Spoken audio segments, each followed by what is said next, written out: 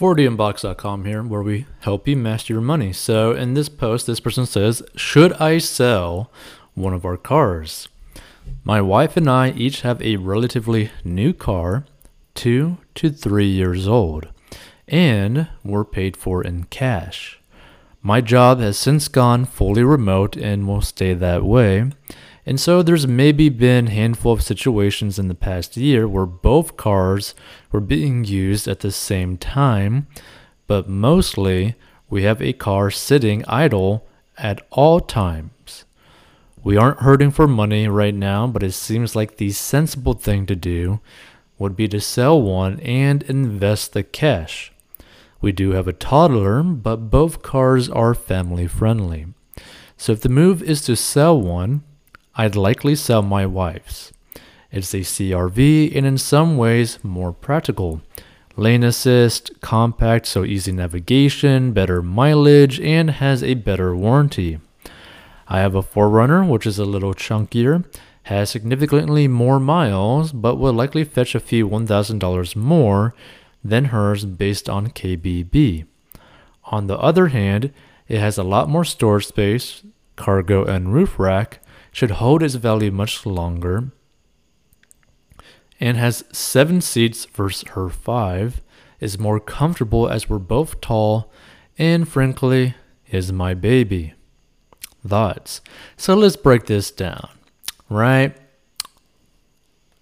This isn't so much too much as like a personal finance question.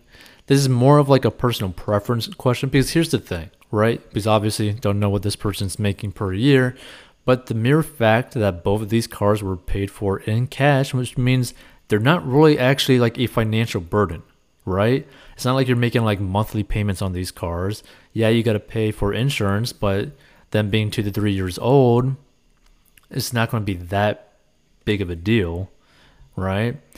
So this isn't really a financial question because it doesn't really affect you financially one way or the other, right? It doesn't really improve your situation. It doesn't really negatively affect your situation, right?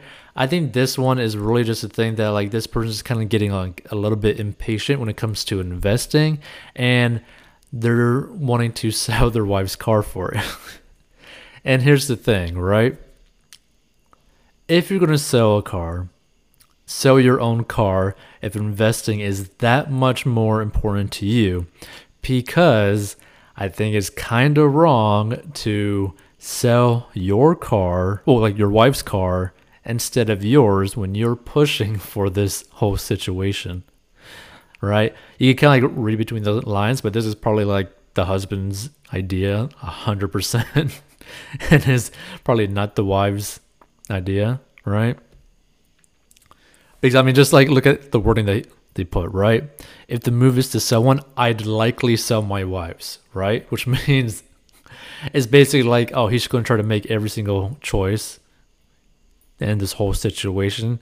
He just does not want to sell his own car, even though he wants the extra money to invest. So if I was in this person's situation, right? One, I'd probably not sell any car because they're both paid for in cash. Is honestly a good idea. Like if you're sitting well, okay, financially, it's not that bad of an idea to have more than one car because anything can happen to your car, right? So if you have a spare car, right, that could help you out.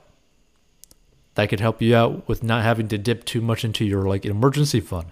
That could help you out with like, okay, you know, an emergency did come up, right? But we don't have to spend like another $1,000 to $2,000 like renting a vehicle or something to just go to work because we need the vehicle today to go to work. We have 2 cars. One might have just went bad, what kind of put, but we have enough money to fix it, and we could just use this other car until, you know, like share or like split the use of this other car while the other one's getting fixed on. And just, you know, be like a week of just not really, just like a tiny little bit more of a hassle, but not really a big deal. But if you have a bunch of kids and you have only one car and that one car breaks down and you both are working, that's kind of a massive hassle, right? Like that's That's going to cause a lot of different emergencies to pop up all at once if just one emergency, like the car breaking down, ends up happening, or someone hits you or something. So in this type of situation, the ideal thing to do is to sell neither car. Just save up more money to invest if you're in that kind of like time frame in your personal finance journey where you can invest, where you have your debt paid off, where you have an emergency fund set away, where you are comfortable financially, and then start investing. That's what I would do. I would just start funneling a whole bunch of money into investing once I've settled all those other things. That being said, there's technically nothing wrong with selling either car, right? And technically, there's nothing wrong with selling both cars and then just buying even cheaper cars to put more money towards investing, because you could probably sell both of these cars and then buy like 5 or 10-year-old cars, 2 of them for like $2,000 each, and put all that money towards investing. That's something you could do as well, right? The only thing is, it just really depends on what you want. What do you want out of life? What kind of comforts do you want in your daily life? How important is it to like invest right now compared to having a decent, okay car, right? But if I was in this situation, I'd sell none and then put extra money towards the budget to investing, right? Because I mean, like, I just don't really understand the whole point of even selling these cars when they're paid for in cash, right? Like, you're not hurting for money. You're sitting well with money, right? Like, this person literally says, we aren't hurting for money right now, right? Like, it just doesn't make sense, right? Like, why are you going to put yourself in a potentially risky situation when you don't need to, and you're not financially strapped in any way, shape, or form, right? And you're just trying to use this money for investing. If anything, if investing was so important to me, right? And if I was this person, I would just spend the weekends working some sort of job or overtime to put that money towards investing, right? Because that would do you way more than just selling one of these cars. Because then, an extra like $500, $1,000 per month that you're bringing in from the weekend job will add up to a lot more than whatever your car could end up bringing in, right? So that's something to think about as well. And, a lot of people just try to think of like short-term goals, but sometimes if you're sitting like pretty well, just take a step back and be like, okay, what is going to give me the most bang for the buck with the least amount of effort, right? And giving you the most bang for your buck with the least amount of effort is actually just to work more hours or get a side job or a side hustle to put that money towards investing than just selling a car, because this isn't really that good of a return on investment if you were to use one of the funds of the sale of one of these cars towards investing, because it just stops, right? That amount of money that you're going to put into that investment just stops, right? It's just one lump sum and then you invested it. Whereas if you were to just continuously or consistently work more, you could consistently bring in more and more money that you could continuously invest every single month like clockwork, right? Because typically the best way to invest your money is to consistently invest money.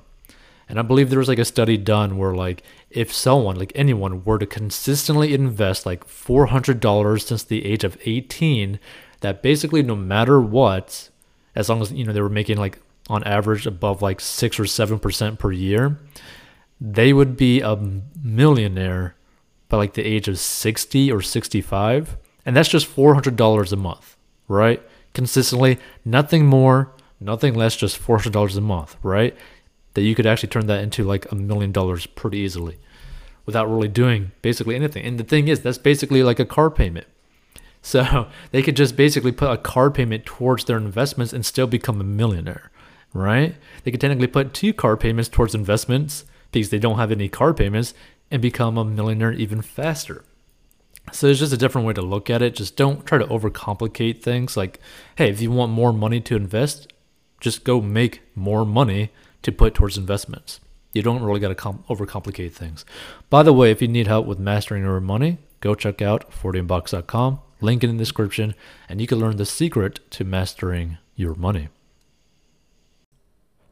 Hey, this podcast is sponsored by our personal finance courses. So if you have problems with mastering your money and you need help, go down below and learn how to master your money.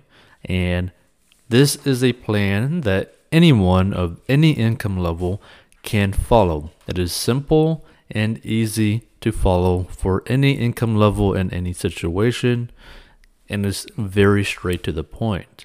And if you want to learn how to make money online, go down below as well. And we'll see you in future episodes.